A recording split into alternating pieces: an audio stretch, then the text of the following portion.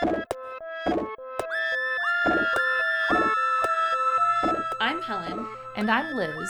And we're sisters, Scientists. and lifelong X-Files fans. And this is We Want to Believe. Okay, so today we're going to start with an update.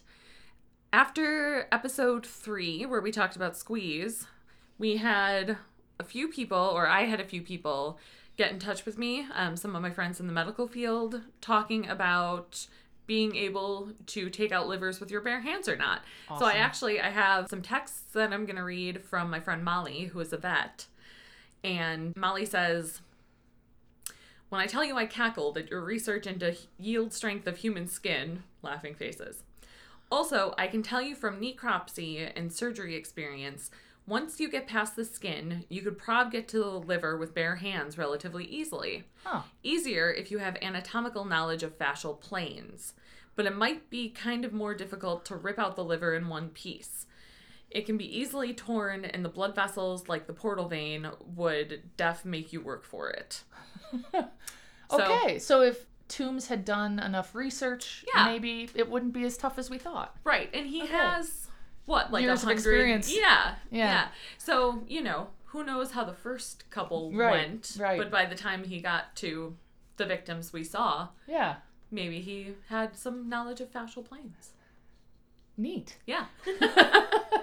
So that's our update. Molly, the veterinarian, says she thinks it's possible. We also did have a comment on Instagram that I really enjoyed. Someone saying, I wish I could remember who, that it would be difficult to tear out the liver with bare hands, B-A-R-E, but it might be possible with bare hands, B-E-A-R, Aw. which I liked. Okay, so season 1, episode 4, Conduit. Conduit. Another alien episode? Yeah. Ish? Yeah. Probably. Right. We'll talk about it. Yeah. It starts out with a family on a camping trip. The mom is inside, the kids are sleeping outside, and suddenly the camper starts shaking. And there's all sorts of light outside. Yes, the mom runs to grab the door handle to check on the kids, and it burns her hand. And when she comes out, the girl is gone. Did you read that Kate Atkinson novel? I can't think of the name of it, but it involves a girl going missing when her and her sisters are sleeping outside. Yes. I feel like, in general, I'm not going to let my kids ever sleep outside. I mean, probably they won't get abducted by aliens. No. But, yeah. But they might get abducted by other things. I don't know. Yeah, 90s. I mean, my stepkids are old enough that I'm not real worried about it, so maybe I would feel differently if they were little and I had to worry about abduction, whether it's alien or human. Yeah, I mean, even, like, Zach has camped outside with the boys in our backyard before. I don't even like that. Really? Frankly. Well, in that Kate Atkinson novel, they were in their yard camping. But it was kids, right? Yeah. I mean... He's a really heavy sleeper. He snores so loud, though. It would frighten anyone off. Sorry, Zach. Oh, God. This is the person editing our podcast. Hey there. They'll be scared off like it's a bear. Awesome. Yeah. Leaping Hound Travel has you covered for all of your travel-related needs. Specializing in quirky European tours, they can either help you plan your next getaway or can take you along on one of their fantastic group packages. I had always thought getting a travel agent meant that either you were spending more money or you were paying for something that you could do yourself. After using Leaping Hound to book mine and my wife's 10-year anniversary trip to Paris, though, I'm never going back. Plus, Leaping Hound is owned and operated by husband and wife team Adam Stanley and We Want to Believe's own Liz Holden. It's so much easier to just call Leaping Hound and tell them what I'm looking for than having to check 10 different websites trying to find the best price. Leaping Hound is offering listeners of We Want to Believe $150 off one of their group tours, including a vampire-themed tour of London and Paris in 2023. Just enter the promo code BELIEVE at checkout. That's BELIEVE at checkout for $150 off a group tour when you go to leapinghoundtravel.com.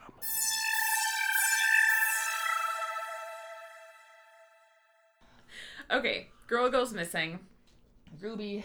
Yes, Ruby. Then we see some guy who is still not Skinner, Yeah, I And know. he's I wrote also- to myself, who is this non-Skinner boss? Yeah, who is it? I have no idea. I didn't remember him. No. I thought for sure Skinner would be in this now. Yes, same. And he tells Scully and Mulder about wanting... Oh, he tells Scully about Mulder wanting to look into it. There we go. My notes. And shows her Samantha's X-file. Right. Samantha Mulder, Mulder's sister, who he believes was abducted by aliens when Mulder was a kid. Yes. Based on the math, Mulder is my age here when they talk about how long it's been. Oh, okay. And how old he was at the time. Okay. And Mulder wants to investigate this case with the missing teenager.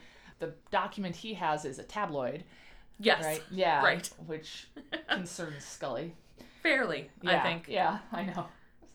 And what was it? There was like, it showed another similar headline that was like was it a Bad Baby headline? Or I think it was. Something Yeah. similar. I didn't write it down, but yeah. And so Mulder is talking to Scully about the case. He has that tabloid. He says that this happened at Lake Okoboji. Yep. Lake Okoboji, spelled differently, is a real lake in Iowa. Really? Yeah, but it's in a different part of the state, so it wouldn't... It's kind of like we're seeing a fictionalized version of Iowa's Lake Okoboji in a different location with a different spelling. Interesting, because I was going to look that up and I forgot. So I'm glad There you did. Go. Yeah. Okay. So they travel there. Oh, no, I'm Because sorry. we start off with one of the classic Mulder slideshows, Yes. which I love. And he shares that there's this photo that was taken by a Girl Scout of a UFO decades before. And then he reveals that Darlene, who is the mom of the missing girl, was the Girl Scout who took the earlier photo. Yes. And that Mulder got this information because Darlene's name is on record at the Center for UFO Studies in Evanston, Illinois. Yeah. Did you see if that's a real place? It is a real place. Really? Yes. CUFOS is real. It was founded in 1973. It's a private research group. It was founded by J. Allen Hynek, who's the chair of astronomy at Northwestern, or he was at the time. Yeah. Really? Yeah. It is real. It still exists. They've now moved from Evanston to Chicago. Okay. But they are totally real. Really? Yeah. What sort of organization is it? Is it like a legit, they're trying to scientifically study this? Or is it more of like MUFON? Is that the... Yeah, I mean, I think it is legit, but also it's coming from the perspective that alien abductions could be real. Okay. So, I mean, Okay. it's not like... I think they're taking it seriously, but also even the fact that they're taking it seriously would make some people discount them from, that stage, if that makes sense.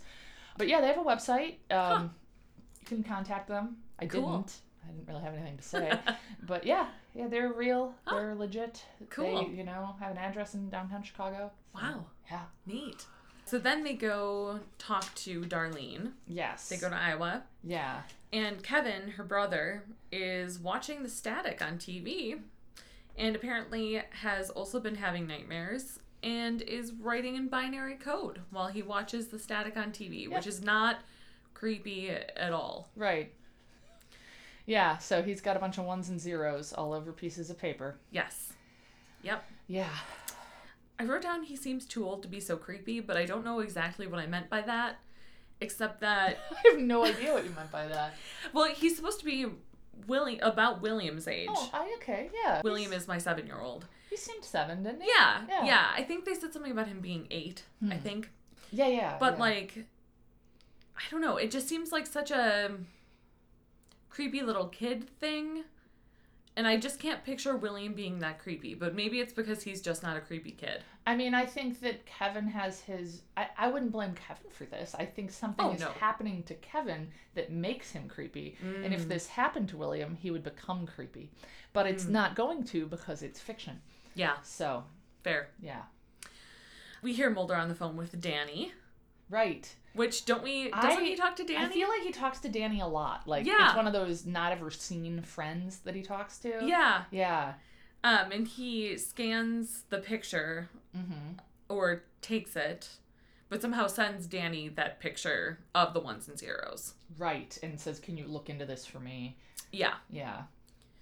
Then we meet a charming police officer. Yeah, that sheriff. Hate that dude. And I mean, again, we're meant to hate him, but I hate him. Yeah. Yeah. So he's very slut-shamey. Yeah. He's very like, oh, I'm not surprised that Ruby's disappeared. Right, since it was just a matter of time. Yeah. Always pulling her out of parked cars. Yeah. Or like, as if anyone who is sexually active or experiments with alcohol or drugs deserves to get abducted and is never seen again. So he's not surprised and apparently isn't doing anything about it. Yeah. A teenage girl goes missing and you're like, well, it's about what I expected, and you can just not do anything. The thing is, like, it's interesting because I listen to so much true crime. That, I don't at all. So tell me. Oh, right. No, this is like legit a problem. Jesus. Like, it's not just that guy. Jesus. This is like... Even today, huh? Even today. Yeah, although it was way worse back then. That makes sense. So, in like the 90s, I think I would say even in the early aughts, that it was still pretty accepted that like, oh, it's just a runaway. It's just like if anyone was not like a perfect student, perfect, model, whatever, that went missing and was also not a white teenage girl, that it was just like, oh, well, they ran away. And sometimes even then, like, I've listened to so many podcasts where they talk about someone who is between the ages of like 9 and 19, I don't know, where like someone will go missing and it's just assumed they ran away. Which horrifying. I mean, my stepson is 16. Oh my god. If he... That's just terrifying to contemplate. Like... Ugh. And especially, like, knowing people that young, it seems so clear that, like, well, no, of course, Quinn would never run away. Yeah. Like, of course, if something happened, but... And also, even if they did run away, shouldn't you find him? Right. Yeah. So he sucks. Yeah. And Mulder does not accept his interpretation, of course. Yes. And is it about then that they receive the mysterious note on the windshield of their car that says, "Follow me"? Mm-hmm. They go into the library and they meet a rather surly girl who's all very mysterious, talking to them through the stacks. Yeah. And they say, "Oh, are you a friend of Ruby's?" And she says, "Ruby didn't have friends. She just had people she liked to hang with." Yeah. So, and then we're all very cool. I like how Scully then is like, well, did you like to hang out with Ruby? Which, I don't know. I thought it was funny because, I don't know why I thought that was funny. Maybe because she's refusing to say hang or something. Like it implies like a, I don't know. But right. She was someone who liked to hang with Ruby. Yeah. And she says Ruby was supposed to meet Greg that night and says Greg got Ruby pregnant. Well, then says, I don't know, she got herself pregnant. Yeah, which like... Poor Ruby. Yeah, the people in her life. My God. Yeah. Yeah. Like, I'm sorry, this isn't that sort of X-File. You don't get yourself pregnant. Yeah. So. Yeah. We'll get to those. Mm-hmm. Well, we won't. Maybe, yeah. Yeah. Mysterious pregnancies we'll get to. Yeah. But, yeah, oh my God. Yeah. And, again, it's interesting because, like, I don't know how much of that we're supposed to be horrified by in that part. Like, it's clear the policeman is a jerk, and we're supposed to think he's a jerk. But I don't know what we're supposed to think of this girl and think of that comment exactly. Mm-hmm. Tess, I think the girl's name is, or Tessa. Yeah, that's right. Down. Yeah. Tessa. So then they go to the biker bar where Greg works. And it's got this bartender who I had thought this occurred in an earlier episode. I thought this might have been in the pilot, where the bartender shows his like mangled looking ear. Yeah. And he's talking about this location where it says you can get a killer sunburn in the middle of the night. And like it's clear there's some sort of creepy UFO stuff going on in this spot that the biker bartender is referring to. Yes. He also says Greg hasn't been seen in 3 weeks. Right. And this guy also has a UFO tattoo. I want to talk more about radiation burns. Sure. So let's say there are UFOs. Okay. And we talked about from episode 2 how pilots can get more radiation. Yeah. Now, granted, this is the X-Files, and I'm not saying like So when you see a UFO, are you going to get radiation? Because I'm aware, or at least I don't believe personally that UFOs are real, but I guess that's a different... We can discuss that. Yeah. Maybe we should. Yeah. But continue. But what exactly would be giving him the radiation? I mean, radiation, like I was talking about a few episodes ago, it's... Electromagnetic waves are what we call light, but it's not all visible light, and you would get radiation burns from light that has a different wavelength. Visible light won't give us radiation burns, but other wavelengths might, because of how they interfere with the skin, how they interact. Or is that something I should know? No. I mean, it's about their interactions with the molecules. I mean, this is, I'm not a particle person. I'm not an expert at this stuff at all, but I will say, like, if you have light of the right wavelength, it can cause interactions with the cells in your skin and make them... Well, I mean, UV radiation can cause mutations in our DNA, and sometimes those mutations can make proto-oncogenes into oncogenes and can cause cancer. Okay. And it's basically the damage that the DNA is taking from that UV light. Okay. And I wanted to correct myself for a second. I just said visible light doesn't cause radiation burns, but of course, I mean, it does. That gives us sunburn. All right. So then people burst into Scully's hotel room. Yeah. Again. Yeah. People love to burst into her hotel room. And they take a bunch of their stuff, including the document, they call it, which is the kids' drawing of ones and zeros. Yeah. And they are from the NSA.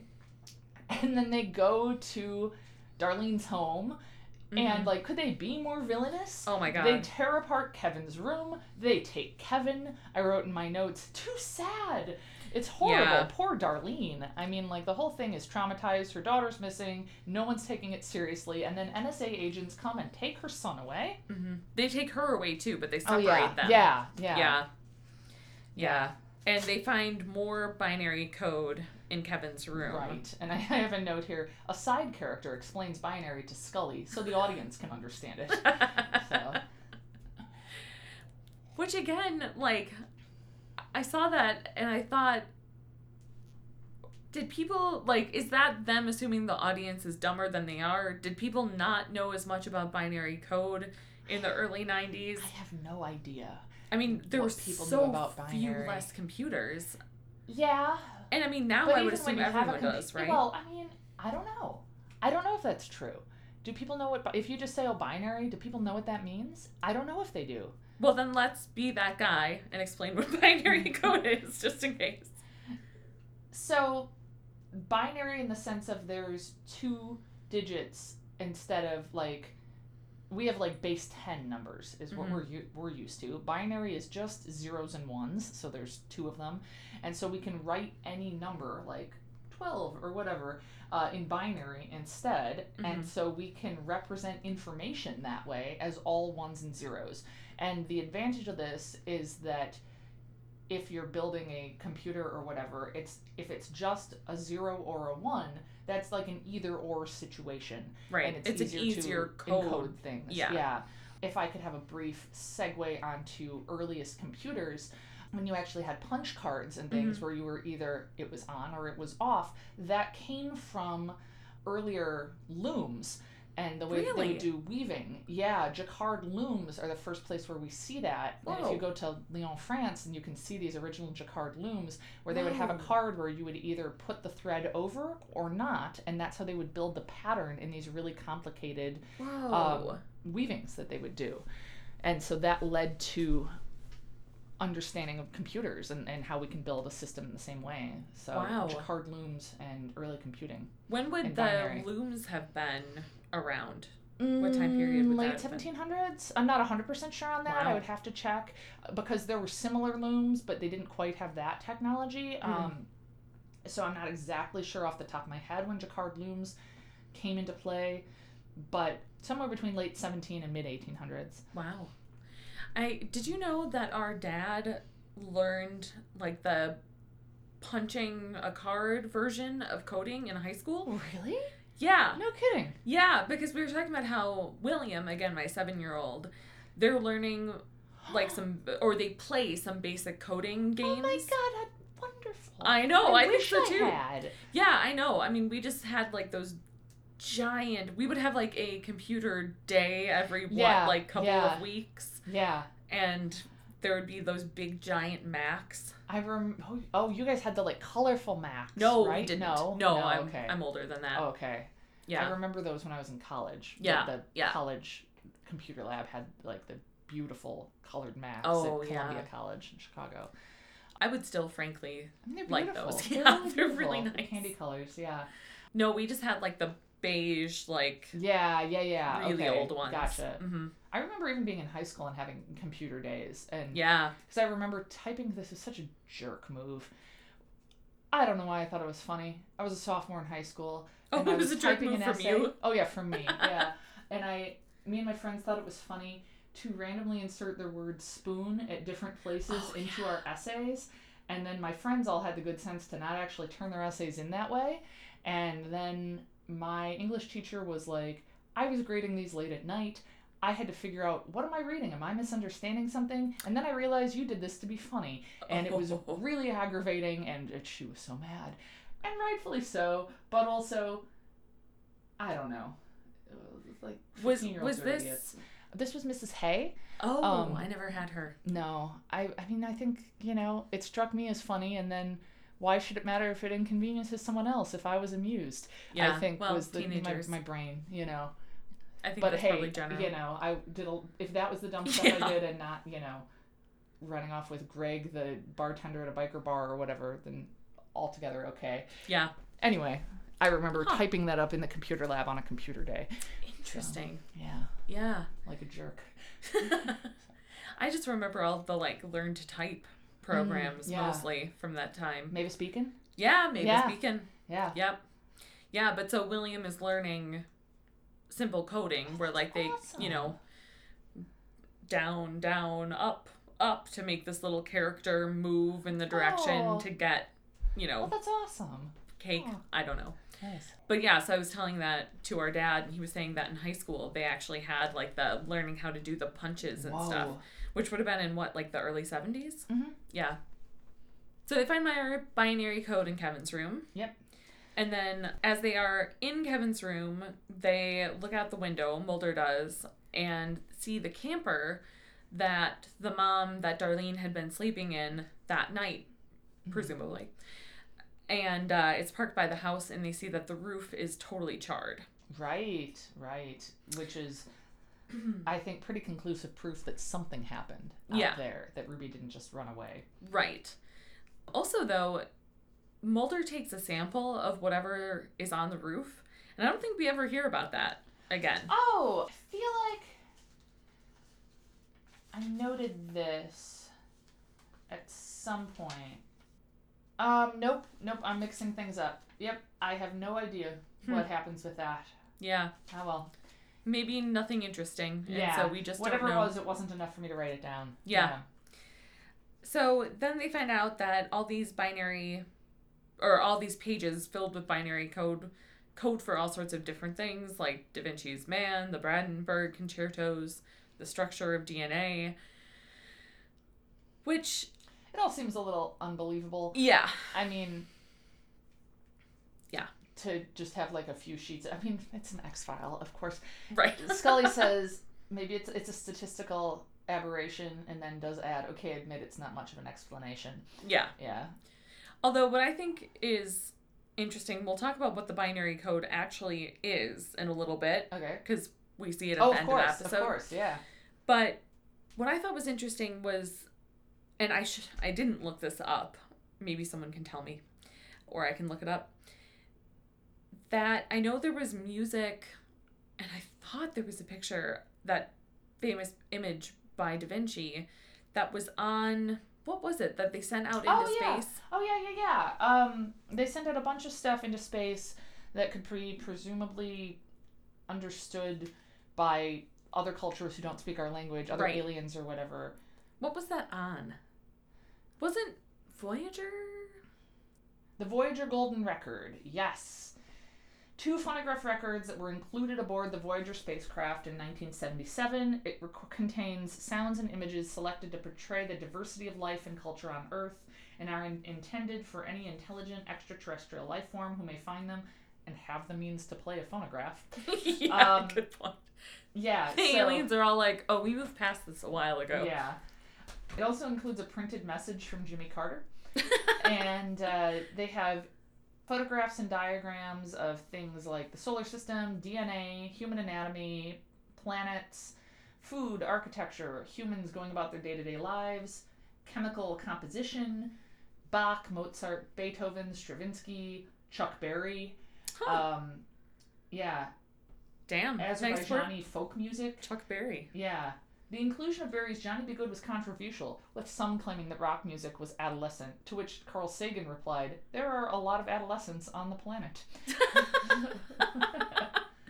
What is this source? Where are you reading this from? On Wikipedia. I'm just reading the Wikipedia article on the Voyager Golden Record. When was this? 1977. Okay.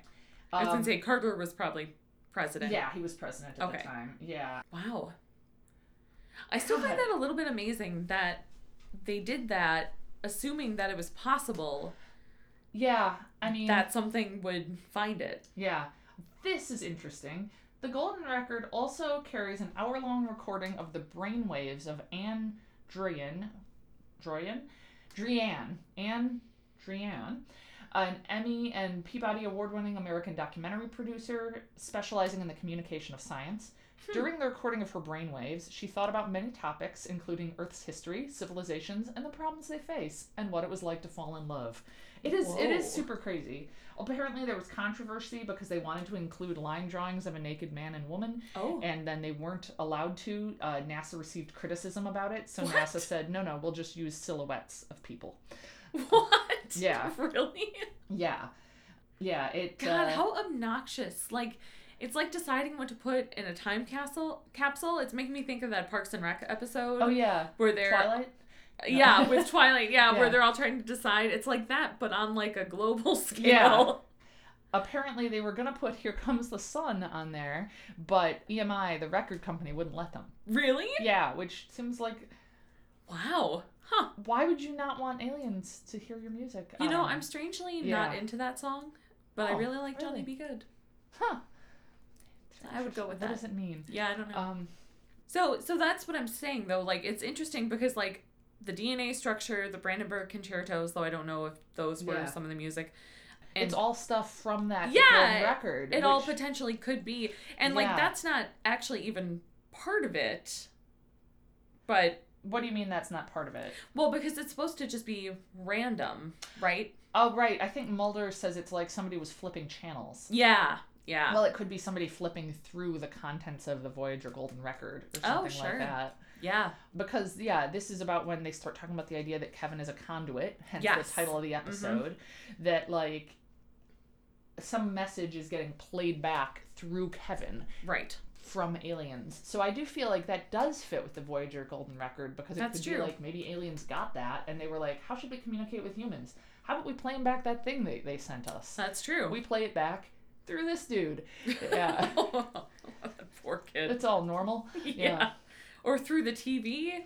Yeah, because it does seem like he's getting it from the static in the TV. Right. That's right. Yeah. Which, for the record, between that and then what was that movie, White Noise with Michael Keaton? White Noise. That, still to this day, I do not like static on TV. Well, we don't see it that often anymore, though.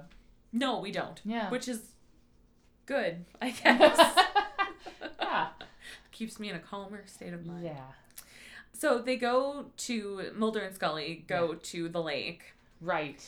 And is that when they see the cute wolves? That is when they see the cute wolves. It's also when Mulder finds some sand turns to glass. Right, right. And he talks about something about how lightning isn't hot enough to do that. But I felt like, isn't that how that happens? I mean, we find... Well, I'm looking it up now. The type of heat necessary to transform sand into glass is 3,090 degrees Fahrenheit. Ah! And the temperature of lightning... Mulder says it's 2,500. I see he's incorrect. 50,000 degrees Fahrenheit. But what about as it hits? Yes, lightning can heat the air it passes through to 50,000 degrees Fahrenheit. This is from weather.gov. Okay. How hot is lightning? So, so that's just wrong. Probably could have done that. Absolutely. Cool. Yep. So, yes, we see some very nice wolves walking around by the lake. Yes, and they're so cute. And I thought, oh, look at you actors. You're acting. You look like, oh. And they find a shallow grave. Yeah. Aw. No. Well, Mulder runs after it first, which, like, the wolf ends up leading him to its... friends. Yeah. I was going to say patriots. Yeah. Colleagues. And they find a shallow grave. But, like, why did Mulder just start running after a wolf in the first place? I mean, I feel like it's Mulder. Yeah. Why wouldn't he run after a wolf? Yeah. He ran through that field a couple episodes ago where he's, like, at the Ellen's Air Base. Oh, yeah. You know, I feel like running after a wolf is one of the less dumb decisions he's Yeah, made. that's true. And they find several of them sniffing out this grave, and Mulder starts pulling back the stones from it. It's like a... Like someone has piled stones over a body. And Scully says, Mulder, you're disturbing a crime scene, telling him to stop pulling away the stones, which I felt very much similar. As soon as I saw him doing that, I was like, what the hell are you doing? Yeah. So. Yeah, that's a good point. Like, you should have the instinct to not, you know, like if they thought maybe there's someone alive in there I need to save, but that's sure not the vibe we're getting. No, it seems clear this is a grave. Yeah, and they even, like, wince at the smell, I believe. Yeah. So, I mean. Yeah. Yeah. But it's not Ruby. Nope, it's Greg. Yep. Ruby's boyfriend, as Scully refers to him, to which the sheriff, who's now on the scene, says charmingly, Ruby had a lot of boyfriends. Yeah. The sheriff seems a little too interested in the sex life of a teenage girl. Yeah. Yeah. Yeah. 100%. Yeah. But also, of course he does.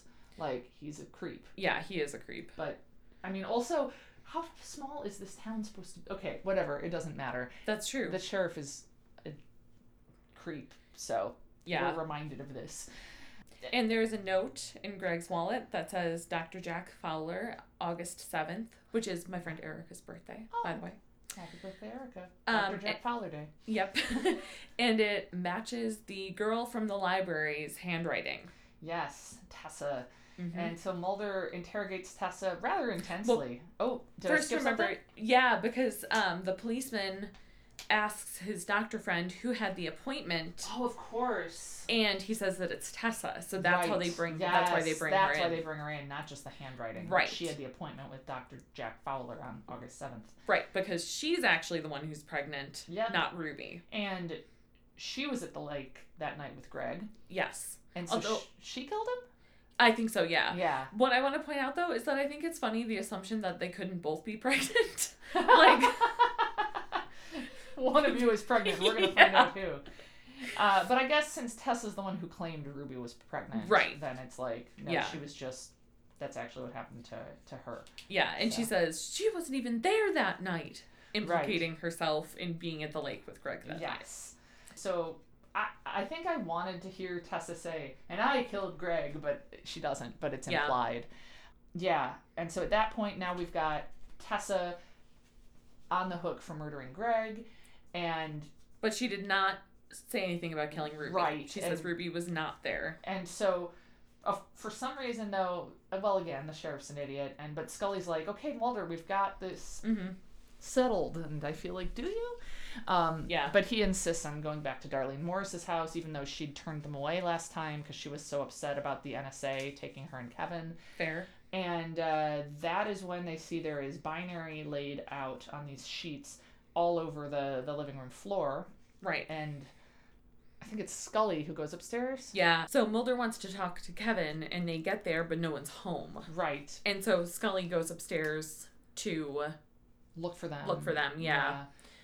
And she sees that the binary that's been laid out is actually a picture of Ruby, which immediately reminded me of that episode of The Office where Pam makes a picture of Dwight out of binary, I believe. Yeah.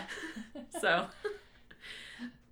before Mulder says he wants to talk to Kevin after they're leaving the police station, and Scully says, Mulder, stop running after your sister. Right. My gosh, of course. That's which I thought was ridiculous because No, nothing has really changed here. Ruby is still missing. Right.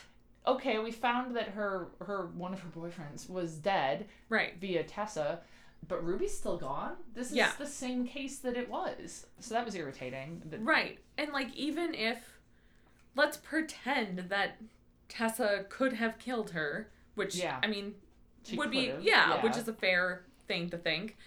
Then like, they still don't know where her body is. Right. And Kevin was there when she went when she disappeared, when she went missing, and so he could have seen something. Like, it still seems very reasonable. Absolutely. So. Yeah, and it doesn't seem cool of Scully to blame it on Mulder's history. No, it doesn't. No. Especially since he's not even... I feel like Mulder isn't even pushing the UFO angle that hard in this one. No, I feel like he really isn't. Agreed. Yeah. I feel like Mulder's behavior, other than starting off with, hey, I found this article in a tabloid I want to investigate, other than that, I feel like he's being fairly reasonable. Yeah, I would agree. Yeah. Especially by comparison to some of the stuff we've seen him do in previous episodes already. And we'll see in the future. Yes. I was personally a little bit offended and just irritated because I have lost 2 children, and I also work with the deceased, and I have gotten occasionally comments about my ability to work with deceased children in particular, which, like, I mean, it's horrible. It's horrible. Yeah. Like, I'm not claiming otherwise. Yeah. But, like, I got a little bit offended on Mulder's behalf because I've had that sort of questioning about my ability to do my job because of something that's happened in my personal life. Yeah, like, as if everything you do is a result of that, and that it means you can't be effective. Right. Or whatever. Yes, and you can't have any sort of, like, neutrality or... professionalism or skill or yes. And I mean, so I was a little personally offended by that too. And I love Scully. That's fair. But not everyone knows what to say to people that are grieving, and sometimes you shout at them in police stations that they should have been in their case. I mean, who hasn't had that happen? Right. So before Scully goes upstairs, though, the kettle was just going off, which implies that they would have very recently have left. Right. Unless aliens were making tea in a or something. hurry because why wouldn't you turn the kettle? Yeah. I mean, Tony did that once. Our friend Tony. Really? Yeah. The two of us were at his house, and we decided to walk and go get a drink somewhere. And we forgot that we were going to have tea at his house. So we went and we walked a few blocks. We had a drink. We walked back to his house. It was filled with smoke, poisonous smelling smoke, because the water had completely boiled out and the bottom of the kettle had started to burn. And then we had to go to Walmart so he could buy a ton of fans to air out his house. Luckily, his dog was fine. But his house was filled with, like, terrible plastic smelling smoke. And luckily we just went for one drink. Weirdly enough, I think this was the same night we saw the meteor. There was a huge meteor in the sky. It was an X-Files sort of night. Yeah. Whoa. We were walking back from the bar, and there was a giant meteor in the sky. And we were like, are other people seeing this? Is this normal? Does this happen all the time and we didn't know it? And no, it was actually a huge deal. They found remnants of it in a field outside Madison the next day or a day later. Yeah, it was huge. When was this?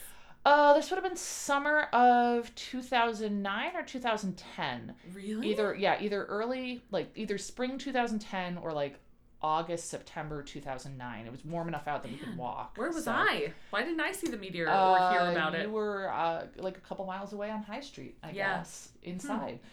We just happened to look in the right part of the sky. Wow, man. I'm sure we talked about it at the time, but I mean, it's more memorable if you were the one walking by and seeing this giant light in the sky. Wow. Yeah. Was it slow moving? Like, it was different than seeing a shooting star? It was way bigger. It was way, way, way bigger. It was not like a shooting star. Compare it to something we see in the sky. Okay, so keeping in mind this has been 12, 13 years. Yeah. So I don't remember that well. I want to say not as big as the full moon, but comparable in scale where I could give it size in fractions of the full moon. Whoa. Like if the moon had a moon? Yeah, or like if I cut the moon into quarters, maybe a quarter of it. Whoa. But again, I'm not 100% sure. Yeah. Maybe I'll follow up with Tony. But clearly bigger than, like, a star. Yeah. It was so weird. Whoa. We were just like, what is happening? And we thought maybe this happened in the sky all the time and we just didn't know it. And yeah, then we walked back to his house and it was filled with smoke. Oh, God. So, jeez. So sometimes people do just forget to turn the kettle off. But not very often. Yeah. And maybe the meteor made us forget to turn the kettle off. Maybe. Is what I'm trying to say. Sure. Yeah. Yeah. So then they go to the lake. Yes. And they go to look for them at the lake. Yes. And the Morris's camper is there. Mm-hmm. And we hear yelling and see Darlene in the woods. And she says something about how she couldn't keep up with him or something like that. Right. And Scully stays back with her. And then Mulder keeps running. And we see Kevin walking into fog with a big light in the background. And so it kind of makes us feel like maybe there's an alien ship over the horizon. Something is big and glowing. Yep. Nope. Mulder yells his name and he keeps walking. But it's the biker gang. And they just come zooming by. Yeah, with no regard for the child in their midst. Like, I realize that, like, there's biker gangs that are cool and there's biker gangs that are criminal and bad and, you know, selling drugs and whatnot. But I have a hard time believing, no matter which type you get, that they'd be totally cool with possibly running over a child. Right. That's a whole nother level of thing. Yeah, and he's a lot taller than the grass. Yeah. And their lights are clearly bright enough that we can see them coming from a while off. Yeah. So it's not like it's pitch black. Yeah. Yeah, and so Mulder kind of tackles him and lays on top of him as the motorcycles, to protect him. And Kevin says that Ruby's back and that she's there at the lake. And then Scully and Darlene find her, and she's unconscious but alive. Yes, and Scully is giving her CPR. And then next we see they're at the hospital. And Scully says that her white blood cell count is sky high. And Mulder asks if there was a high amount of glucocorticoids found in her blood, or if there is an attendant reduction of her lymphocyte population. Right. Scully looks surprised and says yes. And Mulder says that those are symptoms of prolonged weightlessness. Which I have some questions about. I have some answers, potentially. Awesome. What I want to know is, are we meant to think that she was in this alien ship floating around? Because I feel like if you're aliens and you have a ship and you're hanging out in it for extended periods of time, you need a way to simulate gravity. If you're going to be up there, you're going to be experimenting on people, whatever. Well, these are not the questions I was expecting, nor do I have answers to those. But that's enough. A good question. Yeah. Yeah. Okay. I don't know. Yeah. So weightlessness, when we think about it, that's when people are in orbit. Right. Right. So and I think the idea, like, you have bone density loss and things like that, because you're not putting pressure on your bones, you're not stepping down, you're not having that. You get muscle atrophy. Right. Because you're just floating around. Right. And because when you're in orbit, you're falling towards the Earth, but so is your spaceship. So if everything is falling together, it's like you feel like you're floating. Oh, really? Yeah, so you're not technically weightless, of course. You're not literally weightless. The Earth is still pulling on you. You get going fast enough. Picture this. Picture you're playing catch with William, and you guys get further and further apart, and you throw the ball faster and faster to reach him. And now you guys are standing a continent apart, and you're tall enough that buildings aren't an issue, and you throw the ball fast enough that eventually you guys get far enough apart, you throw the ball fast enough that the rate at which the ball will fall towards William will be the rate at which the Earth is curving down away from you because of the shape of the Earth. Okay. And that is what our objects in orbit are doing. They're moving fast enough so that as they fall so-called down, the Earth is falling down at the same rate, and so they just go in a circle around the Earth. Interesting. What about, like, when we're just out in space? Like, just floating? What are we? Are we on the moon? Are we in the International Space Station? Let's say we're in the space station. That's exactly what's going on there. Really? Yep. I thought it was way further away. Oh, you can be far away. You have to be far away because if you're too close, then the speeds you have to go at, you will burn up in the Earth's atmosphere. But is the space station orbiting the Earth? Yes. Oh. What else would it be orbiting? I didn't think it was orbiting anything. Oh, fair enough. Yeah, because it won't just stay up there, right, in one spot. It would crash to Earth. You needed to have a large tangential velocity so that it will keep so-called falling around. So those are situations where you have weightlessness. So that makes me think, are we meant to think that the alien ship is in orbit around the Earth? Because that seems weird. What is going on with the alien ship? Fair that you don't have those questions or answers, but it's what I was thinking about. Huh. Yeah, no, that didn't occur to me at all. Yeah. I just thought that I didn't really get why we'd have reduction of lymphocytes and an increase in glucocorticoids, and why Mulder would think that when those are not typically what we see with prolonged weightlessness. Oh, they aren't. They're not.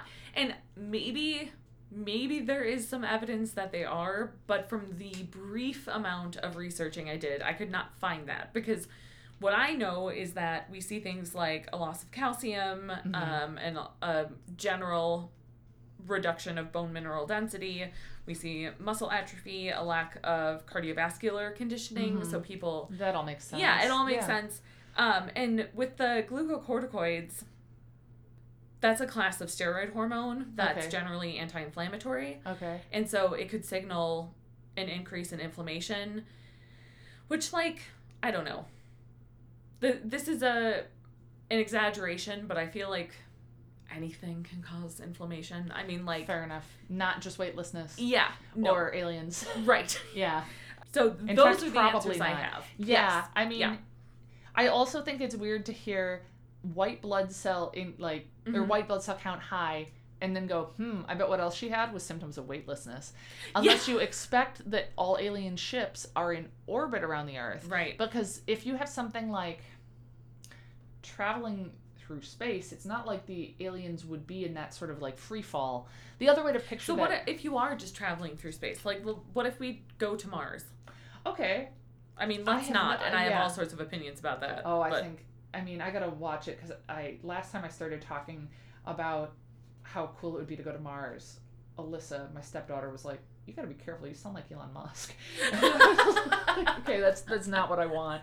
That's definitely a warning sign of some sort.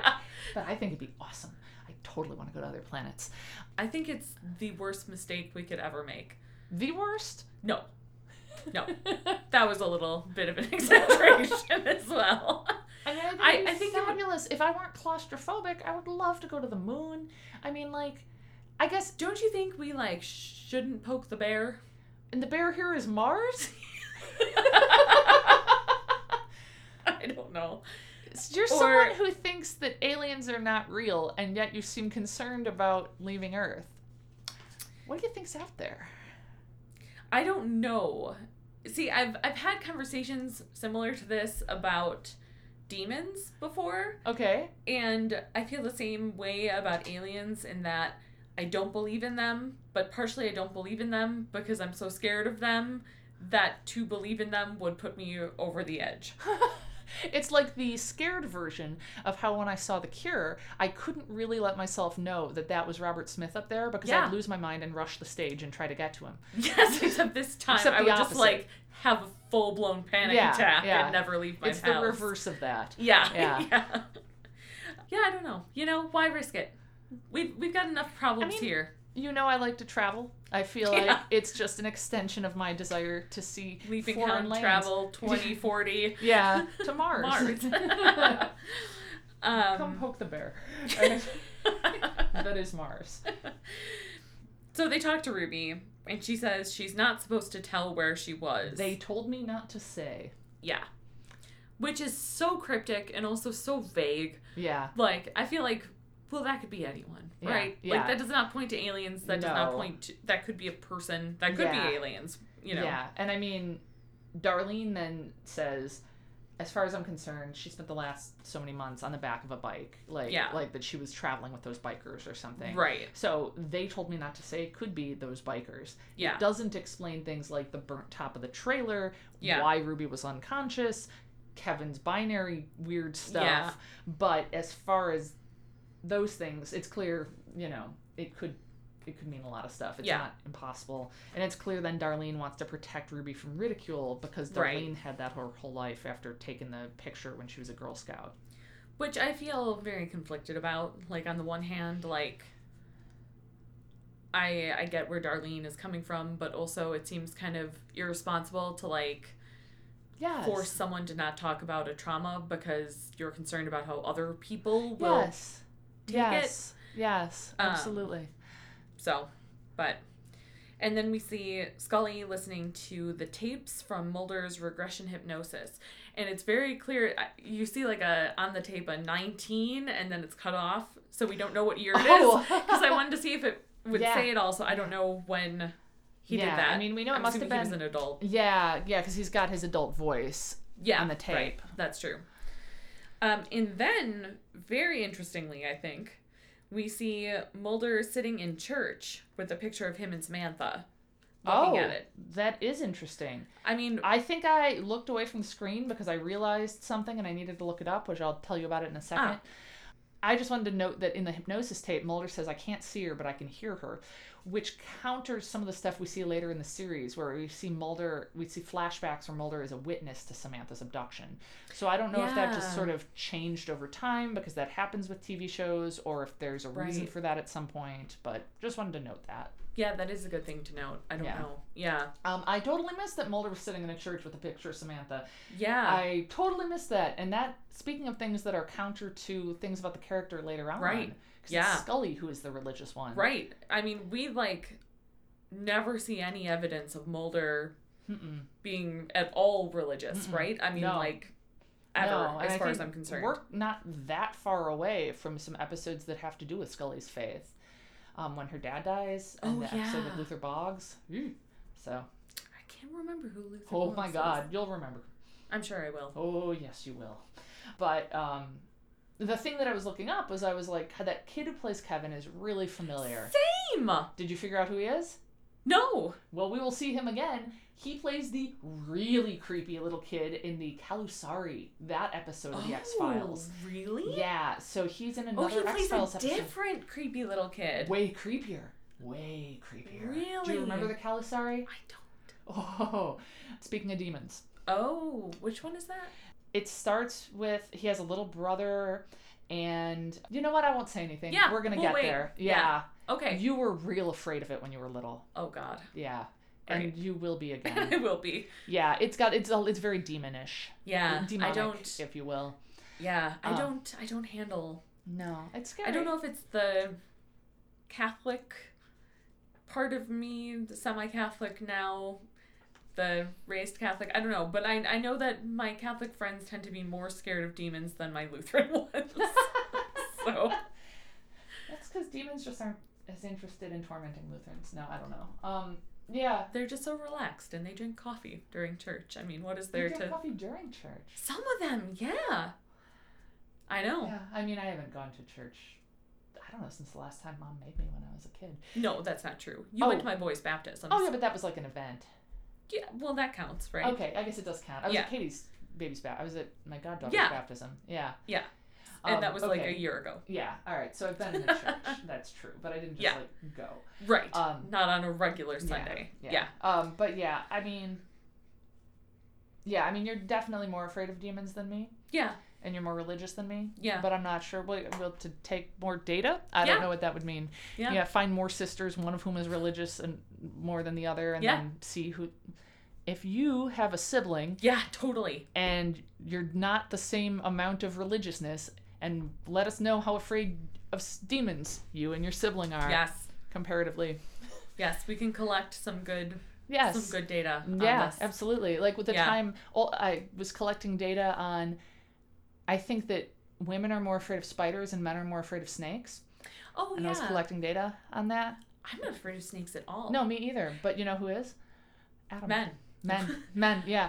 So, really? But spiders, even though I know they're good, I don't want to touch them. I don't want them near me. God, I don't want to look at them. I've been reading these fantasy books, and there's some giant spiders in them, and I feel like the trope of giant spiders in fantasy books is one that we see pretty frequently. Think about Harry Potter, Lord of the Rings. Yeah, Harry Potter also has a giant snake. The Dita Paxinarian. Oh, that's true. The snake doesn't bother me. No.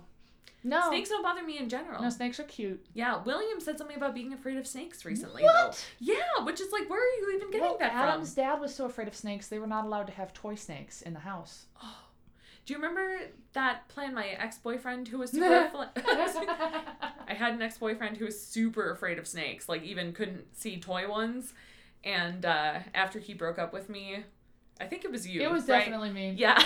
I had plans to, make him think some sort of snake-based event was in his future. Yeah. It wouldn't be, but he'd be on edge, expecting snakes at any time and not know why. Because weren't you gonna, well, you weren't really. You were talking about sending him increasingly more realistic snakes in the mail so that he'd think that eventually he's going to get a real one. Yeah.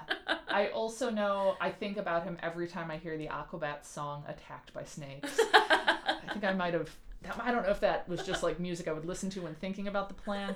I realize... And I was full on an adult when we were discussing this, and I was talking about what a jerk I was at 15, and then this guy broke up with my sister. You know what we could do? We didn't actually though, but I think it was mostly inertia. But and also that's a pretty harmless. I mean, sending someone a plastic snake, is ultimately it's a pretty harmless. Yeah, right. As far as things go. And also he did break up with me in kind of a jerky way. Yeah. So, yeah. It was exactly jerky enough to deserve a few plastic snakes. Yes, exactly. Anyway, so let us know. Yes, please. What scares you more, snakes or spiders? I can already think of people I know who listen to this that have siblings and are Catholic. So I would like to know. Tell us. Yes, please. Up next is Jersey Devil, which I do not remember at all. And let me tell you all why Helen doesn't remember it at all, which is that I taught her... No, this episode sucks. Never bother watching it. Yeah, is that it? Why? Yeah, because I hated it. Oh. I don't remember why I hated it, but I know I thought it sucked. I like cryptids. It's a cryptid episode, you know? And so, I like the Jersey Devil. I like the idea of the Jersey Devil. Does it take place in... Out there? New Jersey? Yeah, I believe so. I hated how they represented the Jersey Devil. I thought it was dumb, and it didn't jibe with the creepy stories I'd had. Oh, that really? Is all I remember. There were definitely other things I didn't like about it, but I don't know what they were. So maybe we'll watch it, and we'll be like, oh, it does suck. That's why. Or maybe we'll be like, history's actually been kind to this one. It's not so bad. We'll see. Yeah, fascinating. Yeah. That's interesting. And now that you're saying that about cryptids, I wonder why they never did a Mothman episode. Oh, Mothman would have been perfect for the X-Files. Yeah. Absolutely. That would have been great. A good Midwestern cryptid. Yeah. God. Yeah. Mothman. So awesome. Yeah. Cool. Anything else? Nope. Just share with your friends. Yeah. Follow, do all that stuff that you're supposed to do with podcasts you like. Yes, and thank you to the people that have already. Yes. It's very, very exciting to see. And please... help us with our study of fear of demons amongst siblings. Yes. All right. See ya. Bye.